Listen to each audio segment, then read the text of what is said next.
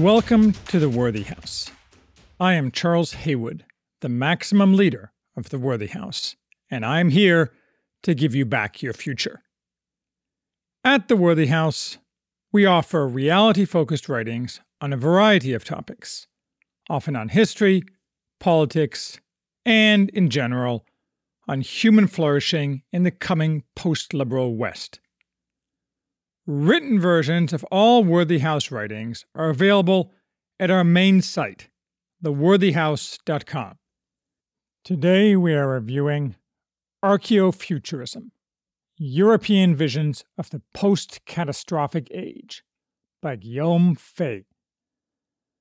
I sometimes think of my project to pass reaction through the refiner's fire as beginning with the raw material of a simple stout tree, which has grown straight but has many branches.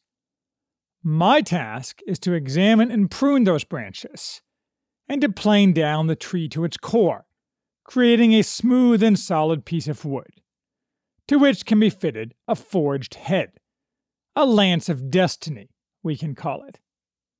This book, Guillaume Faye's Archeofuturism, is one of those branches, and today we will lop it off, though perhaps some of its wood can be used to fuel the forging furnace. That said, this book is mostly insane, but not completely. And, if I'm being honest, it prefigures, in part, my own preoccupation with the future that combines the politics of reaction with the technology of tomorrow. I had heard occasionally of this book, but very vaguely. It's well regarded in circles in which I do not travel. One can guess this from the short foreword by someone named Michael O'Meara, who beneath his signature lists two vital books he has written, one called Toward the White Republic. Very evidently, we are not in Kansas anymore.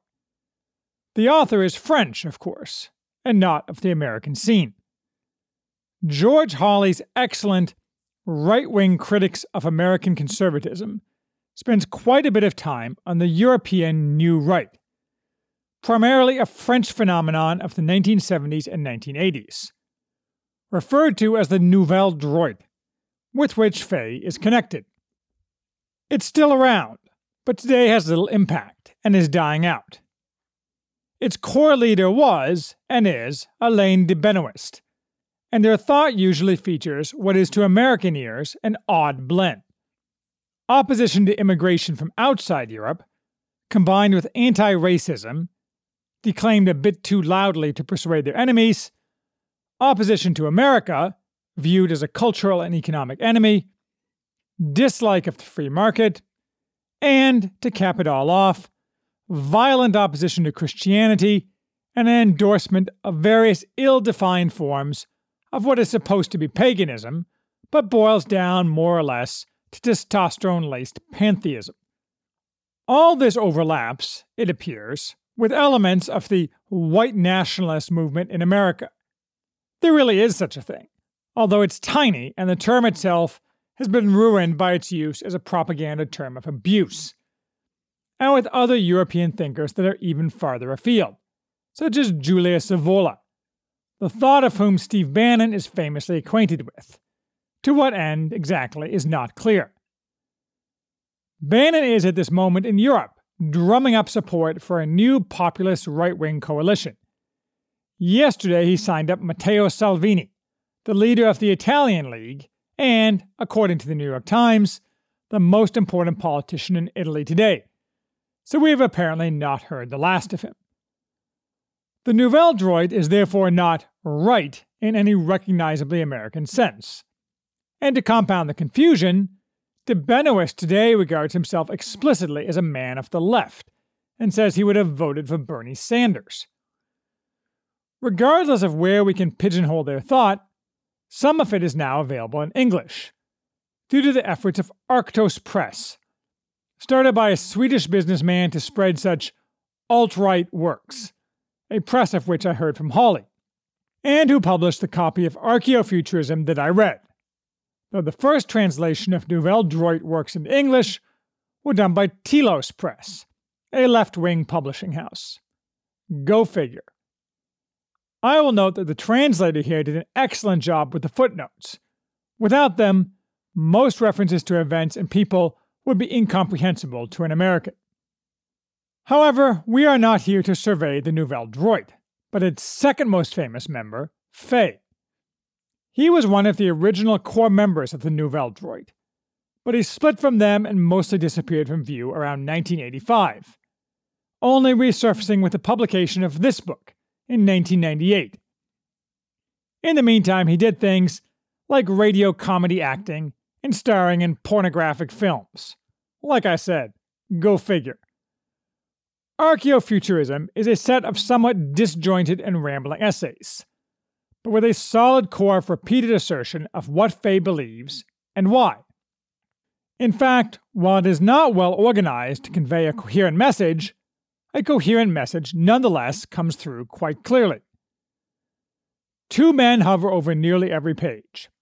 Friedrich Nietzsche, whom Faye seems to regard as the ultimate seer, and Carl Schmitt, largely for his vision of the Ernstfall, Schmitt's thought about how emergencies justify actions by the state that could not otherwise be justified, in particular suspension of the rule of law. As Mark Lilla has pointed out, Schmitt was fond of the Roman practice of temporary dictators, though Faye does not mention this specifically. What Faye wants, at its broadest level, is for humanity to recapture the victorious life, which is certainly a Nietzschean-sounding phrasing. The overall frame of the book is a specific rejection of the modern world, the catastrophe of modernity. This means, for Faye, the denunciation of all mainstream political thought, left and right. The former is unalloyed evil. The latter, traditionalism, is just neutered, weak, and stupid. Faye insists that what we want, and what we will get, is a return to archaic and ancestral values, while at the same time envisioning the future as something more than a mere extension of the present. Against modernism, futurism. Against attachment to the past, archaism. Archeofuturism is not a set of recommendations for creating a new world, though. It's more like a future history, and in fact it ends up with a long fiction piece looking backward from 2073. Faye is telling us what is certain to happen, and what he is trying to do is prepare us for it, not really guide or change the future.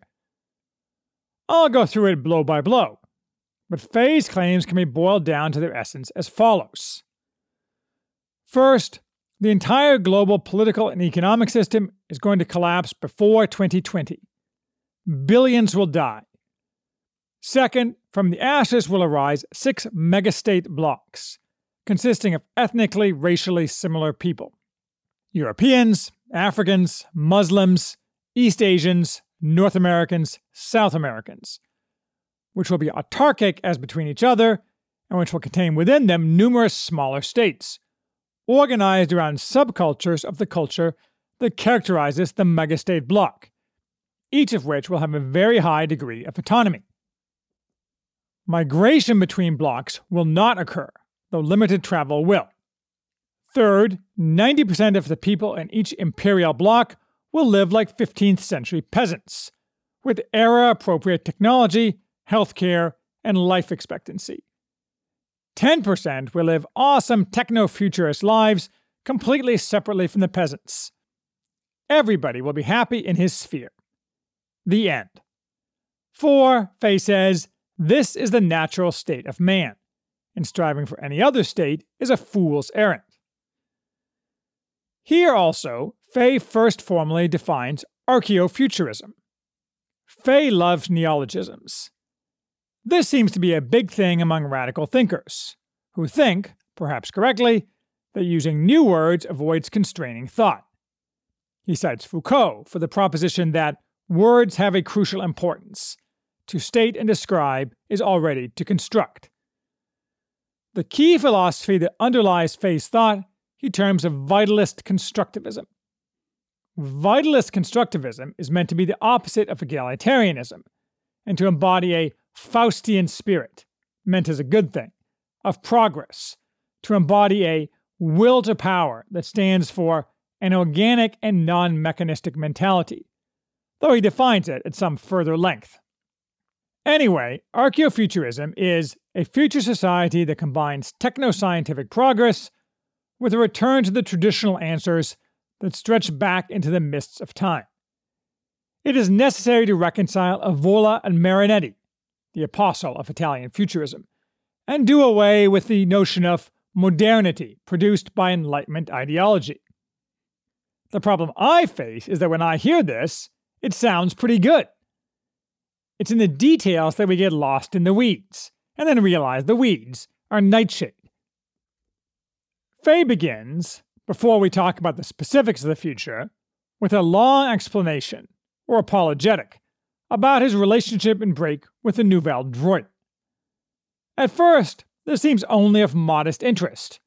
Who cares what obscure Frenchies did in the 1980s? But if you realize that what he describes is relevant to any group that is pushing discourse outside the Overton window, it becomes quite insightful and potentially useful.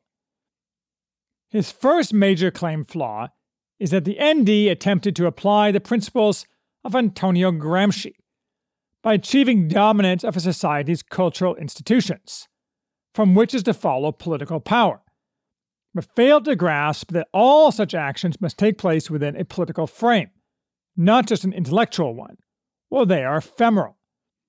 He specifically objects to the ND's willingness to endorse third worldist and pro-Islamic positions, evincing post-colonial masochism, when those are rejected by any normal people likely to be interested in the ND, as well as refusing to endorse a coherent economic plan, which is something average people demand. The ND refused to talk about concrete things, that is, and preferred abstractions hoping to influence the upper crust of intellectual culture, which focus does not lead to power. His second major flaw is that the ND, when censored by those who held the levers of power in the media and the academy, as conservatives are today in America, did not fight by implementing disorienting and provocative action, but rather was complacent. Faye says if they had fought, if they had sought to launch provoking debates and formulate radical ideas, the media would have had to cover them, because the media must necessarily attack, and hence advertise, everything that opposes their system. There is some truth to this. Exhibit A is Donald Trump. On the other hand, Exhibit B is the successful blackout of the Sweden Democrats, and any facts that would support them, such as that essentially 100% of the very many rapes now committed in Sweden are committed by young immigrant men, by the Swedish establishment. As of yesterday, we can see that blackout is not suppressing the Sweden Democrats effectively, though. And Exhibit C is the opening skirmishes by the American lords of tech in their formal plan to totally quash all conservative thought on all tech platforms, with proof of concept being the total depersoning of Alex Jones. I don't think the ND or anyone else is Donald Trump. There's only one for now. So I suspect Faye is wrong here, and it is not generally true that talent always prevails over censorship when it is accompanied by daring and intelligence. It certainly didn't work under communism, and there's no reason to believe that our neoliberal overlords will be any less censorious in the teeth of rising opposition than communism was. His third major objection to the ND is their attempt to turn paganism into an actual religion, rather than a mere internal feeling to be encouraged. This alienated many potential supporters, who are sentimentally tied to local traditions, by which he means Catholics. And paganism as a religion was a silly distraction from real, concrete political problems, which the ND then failed to address, in the eyes of those who could have added to their power. Faye's fourth major objection is that contrary to mainline ND thought, actually the United States is better regarded as a rival and opponent, inimici, than as an enemy, hostes. And certainly it is not the case that Africa, Asia, and Latin America should be viewed as allies of Europe against the Yankees, Finally, and related to the first claim, Faye strongly holds that the ND should be ethno-nationalist, not ethno-pluralist. The immigration of, or rather colonization by, other cultures is a disaster for Europe, and, Faye notes, is purely one way. It creates rapid ethno-anthropological alteration, the erosion of European cultural roots, and strong economic and social setback, leading to poverty and endemic crime.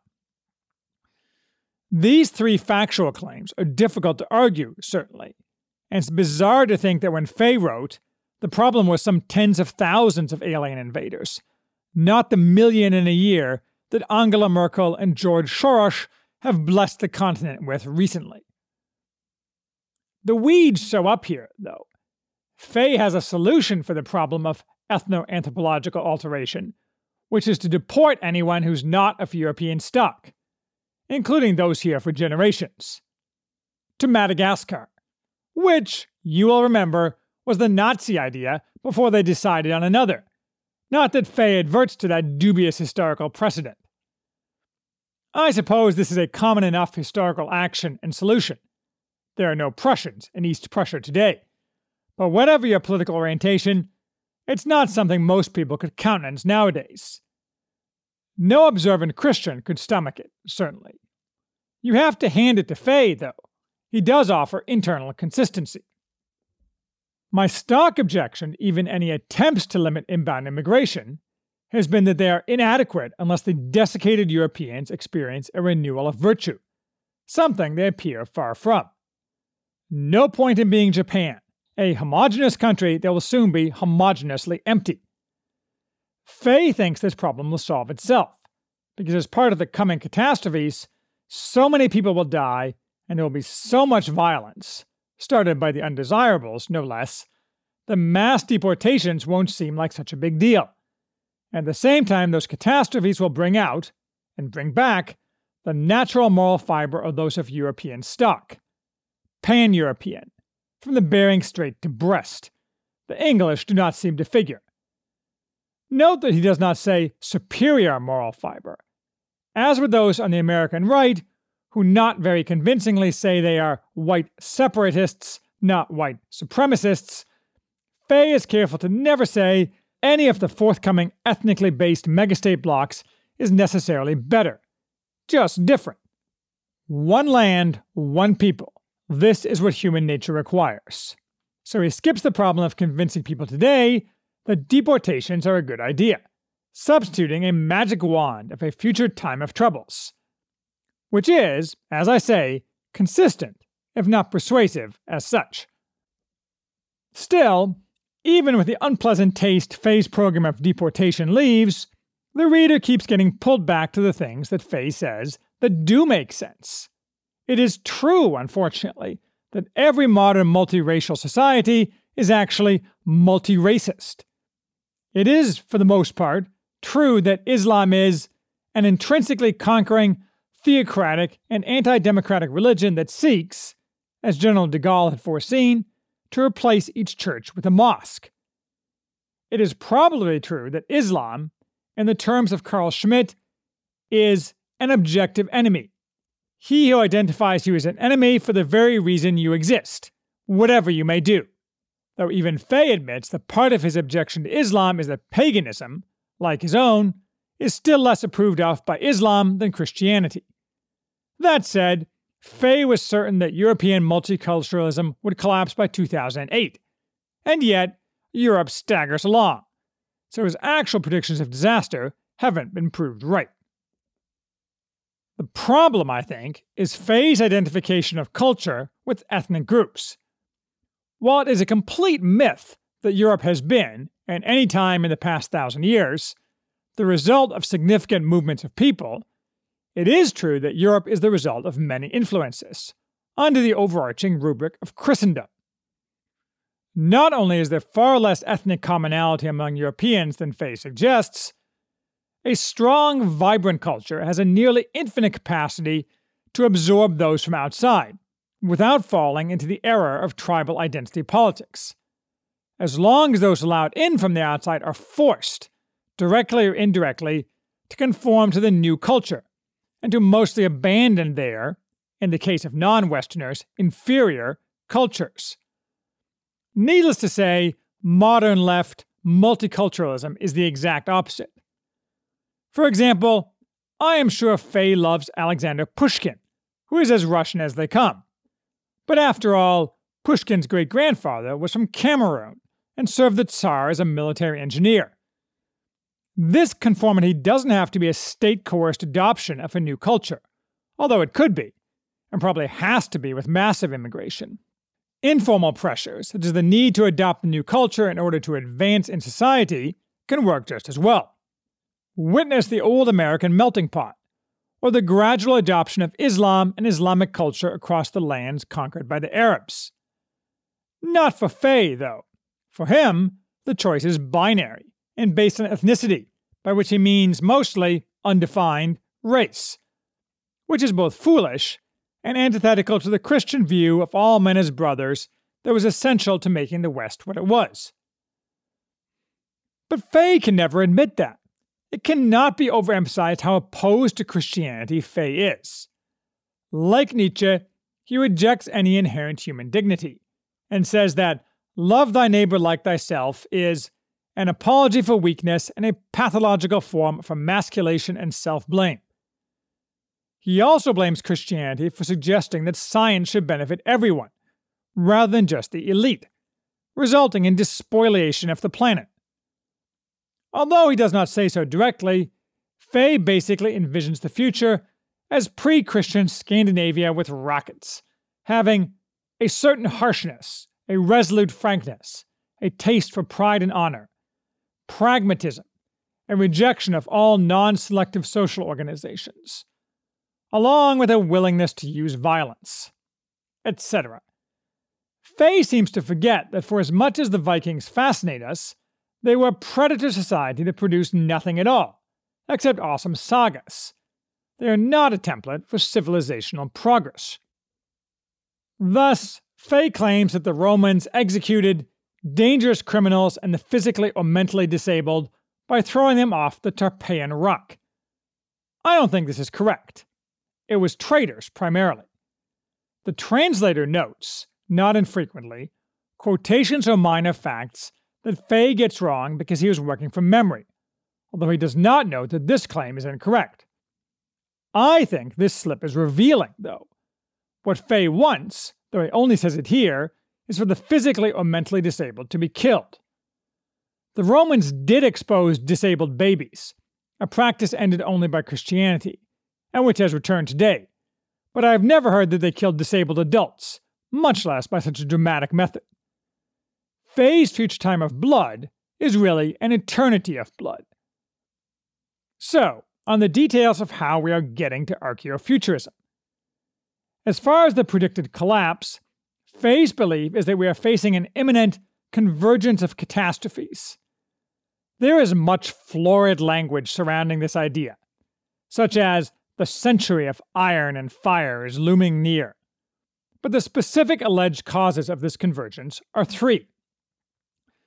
First, environmental collapse of unspecified origin, but derived ultimately from overuse of permanently limited resources by trying to give everyone a high standard of living. Second, economic collapse due to an aging population, which is caused by antinatalism, a function of left modernity. Third, destruction of the European social fabric by colonization by immigrants from the South, primarily Muslim ones. This is both a cultural destruction and a huge increase in crime, ultimately leading to urban revolts, which will combine with environmental and financial collapse to create a firestorm of anarchy and destruction, with the ultimate reimposition of order in Europe by local warlords and righteous Russian invasion.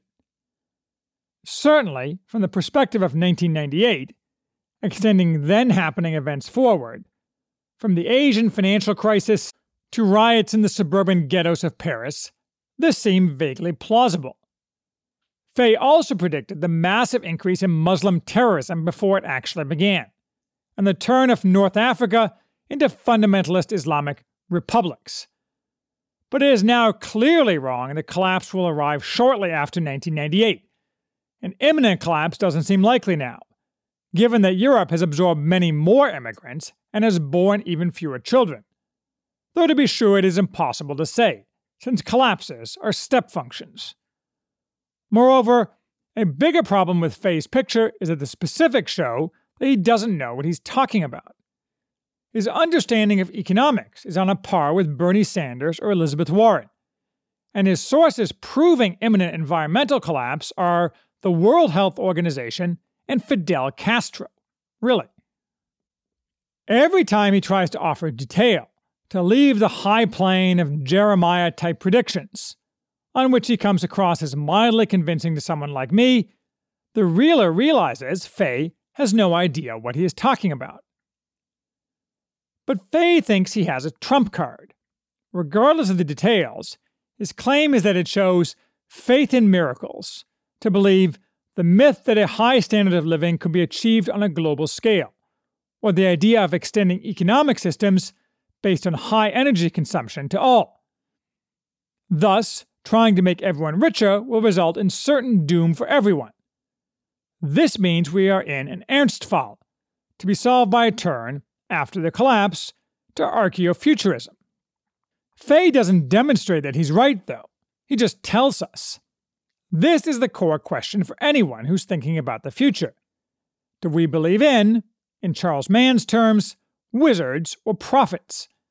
That is, do we see the physical future as constrained, such that we must limit man's choices and opportunities, the prophet vision, or unconstrained, such that technology will be able to advance all mankind, the wizard vision?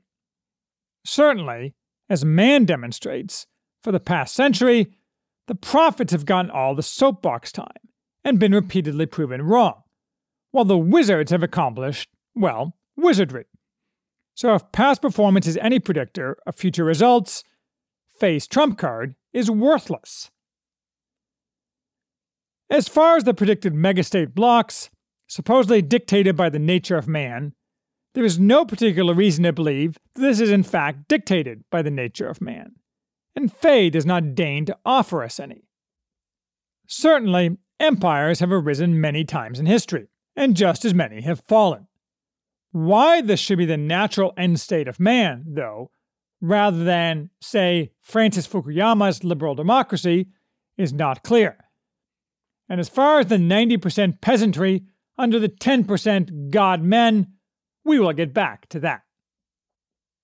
Running parallel to these concrete predictions are a series of philosophical thoughts about the correct approach to the future. These ramble quite a bit, but contain pithy thoughts, like winning the favor of the left is a delight for the traditional right. Truer words were never spoken. Just ask Jonah Goldberg. Faye attacks spectator sports as stupid and the opium of the people, which is also entirely true, though his objection is ideological, that spectator sports are neutral events that have no real impact on anyone's life, which society's masters are charging with false meaning in order to infantilize consciences and conceal social problems and the failings of politics. Maybe, but given that spectator sports have been popular throughout history, see, e.g., Byzantine chariot races, this seems a bit overblown. My objection to spectator sports, as I have always said, is that they celebrate the accomplishments of others, while I want to celebrate the accomplishments of me. That's a narrower objection. Faye also talks much about French politics, including the National Front, which he admires but does not endorse its platform. He discusses how a revolutionary party should act when seizing power in a crisis. He criticizes Carl Schmitt for focusing only on identifying who the enemy is, when identifying who one's friends are is just as important. By which he means one's folk, by which he means one's ethnic compatriots. So we are back to that. He offers sonorous summations. The true politician is an artist, a drafter of projects, a sculptor of history. He is someone who can immediately answer the questions: who is part of my people, and what are their values? who are its enemies, and how can we fight and defeat them? And finally, what destiny should we choose to acquire power and carve out a place for ourselves in history? At the highest level of generality, Faye calls for radical, revolutionary thought that must necessarily be non-dogmatic and must constantly reposition itself. No compromise is permitted, though, and effective radical thought also requires recognizing heterotelia, which is to say the fact that ideas do not necessarily yield the expected results. Effective thought acknowledges its own approximate character. One sails by sight, changing course depending on the wind, yet always knowing where he is going and what port he is trying to reach. Again, I find this entirely compelling, divorced from Faye's actual program. It is the approach of all successful revolutionaries, see e.g. Lenin, and something not found among today's American conservatives, who are fighting a left that has followed this approach for 50 years, and is following it today. William F. Buckley and his crowd brought a knife to a gunfight, which is why their successors have now been successfully purged from the structures of real power in society. Back to Faye's concrete predictions. Where we end up will be archaism, by which he means a non-specific but pre-Christian form of societal organization.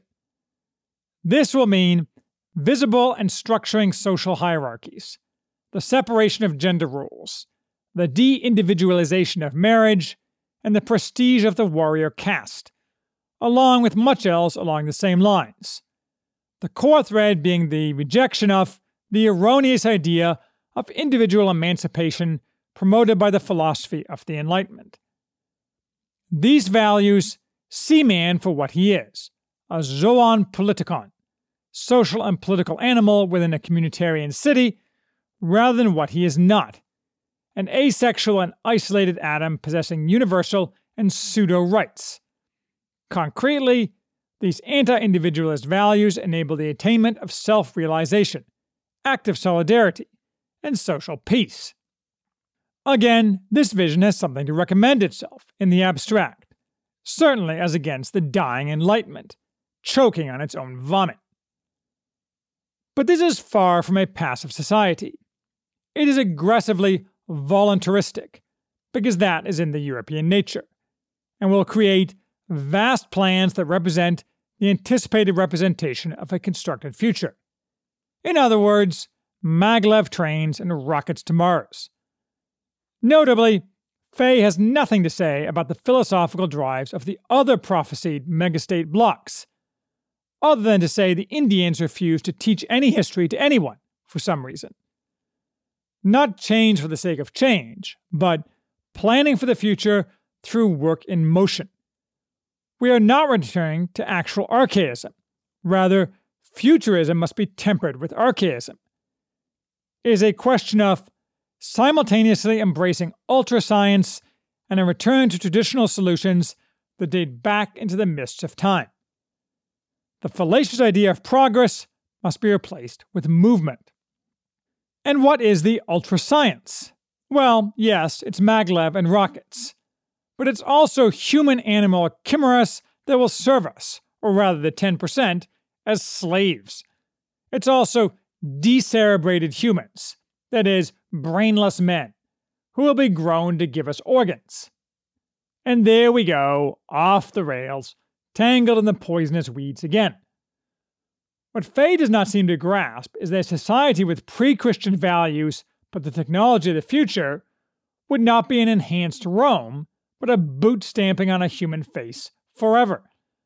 Without the moderating influence of Christianity, technology will be used for ill, and a fatal ill, as can be seen by Europe's, and America's, current anti-natalism, which Faye correctly diagnoses, but the causes and mechanisms of which he ignores.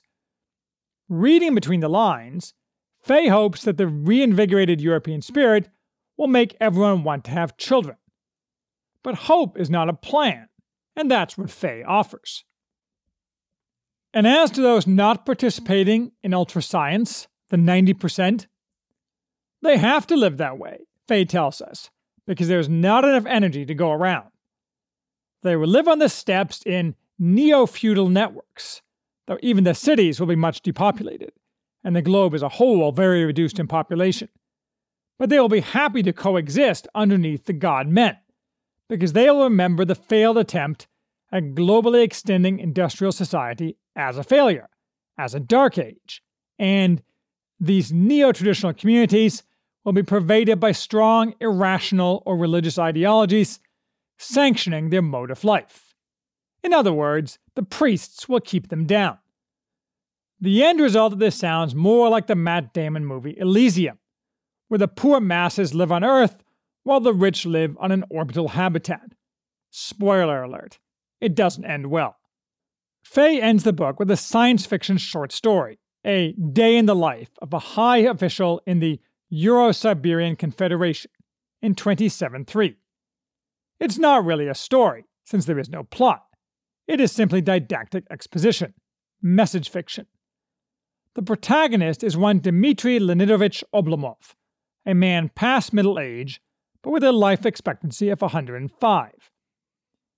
Faye is very much of the mind that Russia will save Europe, and the archeofuturist Europe of tomorrow is Russia combined with Europe. In fact, by 2073, Europe has been saved by Russia invading Europe, killing and expelling the Muslim invaders. Oblomov is traveling in the space of a few hours in a maglev train in a vacuum tube. Hello, Elon Musk, from Brittany to eastern Siberia, where he will spend 2 weeks with his wife and family. Along the way, he meets and talks to other people, all members of the technological elite, discussing in an expository way how global society is structured, which is, of course, along archeofuturist lines, and the history of how it got there. We are treated to sentences like, in contrast to the catastrophic practices of the old world, in agreement with slogan number 65 of vitalist constructivism, like the eagle in search of prey, politicians make decisions quickly because everything is urgent, Oblomov reacted quickly. He also passes by and under happy peasants trudging along with their flocks, and similar emanations from Tolstoy. It's somewhat clever. It does reinforce Faye's vision in the reader's mind, but it's partially ruined by its creepiness. Oblomov spends a good part of his time ogling hot women in their 20s, including his interlocutors, such as an aristocratic Indian student who happens to be on the train, along with ogling the hot holographic woman who is the interface to his personal computer.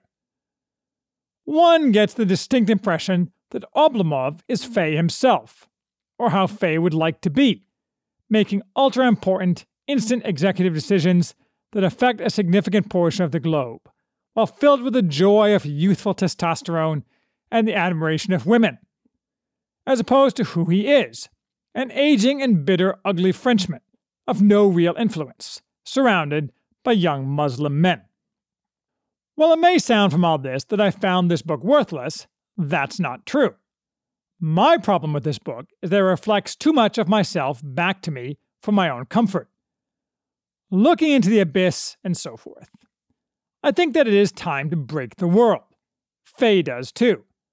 I reject the Enlightenment. Faye does too.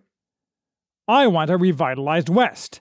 Faye does too, and offers a specific path to that, where I have none at all. It really frankly disturbs me that several times Faye says things that I know the derivation of as basically Nietzschean, but which seem obviously correct. The essence of history is both real and unrealistic, for its motor is comprised both of fuel, will to power, and combustive, the power of will. Those who out of weakness choose to give in when faced by disagreeable and coercive historical events should heed the words of William of Orange. Where there's a will, there's a way. I am not sure I like what this commonality says about my own lines of thinking. Maybe the more examined life is worth living after all. True, we part company entirely on the ethno-nationalism. And the other big point of difference is in what the technological future looks like. Leaving aside the inherent immorality of it, I reject out of hand the idea that society could, should, or needs to segment into those who benefit from the technology of tomorrow and those who are, in effect, serfs. First, I do not think it is practical to think that any large group of people is going to allow themselves to be serfs, with their children dying and themselves starving if the rains fail, while their betters zoom through the skies. Even if they think it's preferable to the past dark age of turmoil, and even if their priests tell them this is the way it should be, I just don't think it'd ever work. It would only work in a repressive state that clamped down on the knowledge of how the 10% lived, such as, say, North Korea. That's not a great example to live by. Second, and perhaps more importantly, I disagree that we can't have it all. Whatever may be the flaws in his political thinking, Steven Pinker is right. The material world has gotten, and is continuing to get, a lot better than it used to be. The non-material world is a different story. This is the result of one thing, and one thing only: the technology created by the West and gifted to the rest of the world. Faye is, again in Charles Mann's vision, a prophet, a harbinger of the doom that never arrives, like the Club of Rome, William Vogt, the progressive eugenicists of the mid-20th century, and all their pessimistic, anti-human ilk. Faye fails totally to demonstrate his claim that the world cannot keep getting better through technology. He waves his hands and shrieks about environmental collapse, but that is something that is also getting better, not worse. We are bombarded lately, for example, with cries that the world's oceans are drowning in waste plastic. They may be, or they may not be. Most of such claims are ultimately shown to be false or grossly exaggerated. But what the shriekers don't like to admit is that essentially all of that plastic comes from third world slum dwellers dumping their plastic into rivers. The richer a country is, the better it treats the environment, and the better its environment gets. Wealth, not constriction, is the solution to environmental woes. And any solution to cheap energy, such as practical fusion, would make permanent total global wealth possible for those societies capable of receiving the gifts of the West, obviating Faye's entire logical progression. Third, and more philosophically, Faye's idea that archaism can produce science is disproved by history. It is no accident that the archaic world produced no scientific progress. Only one society has ever produced modern science, namely pre-Enlightenment Christendom. But Faye hates that society. He regards Christianity as an emasculated slave religion, like his high priest, Nietzsche, and could not credit any Christian society with a will to create the future. The reality is, though, that almost certainly if we reach a futurist cornucopia, it will be because of a renewal of the spirit of the 17th century West, where, as has been said of Hernan Cortés, he conquered Mexico for God, gold, and glory, and only a mundane imagination would distinguish these impulses, for they were one and the same, not because the Vikings have been reborn. Now, it is true that I am unsure whether a society where everyone is rich can be a virtuous society with the drive to seize the future, to go to Mars and the stars. Maybe, just as it seems to be true that rich societies don't suffer from coups, rich societies don't accomplish anything. Not dissimilar to tropical societies, which universally lack drive, apparently due to unearned plenty. Certainly, this was the view of many late Roman writers, and of many others through the ages. Wealth, perhaps, necessarily implies decadence, ennui, and enervation. Maybe wealth and advanced science will always be used for ill, and cannot be constrained by virtue. Maybe too much technology will always be dehumanizing. I don't have a solution for these possible problems, other than that since I think the world must be broken, or break, before the renewal, perhaps that fracture will reinvigorate the West, and thread the needle to reach a wealthy, futuristic, yet virtuous and striving society.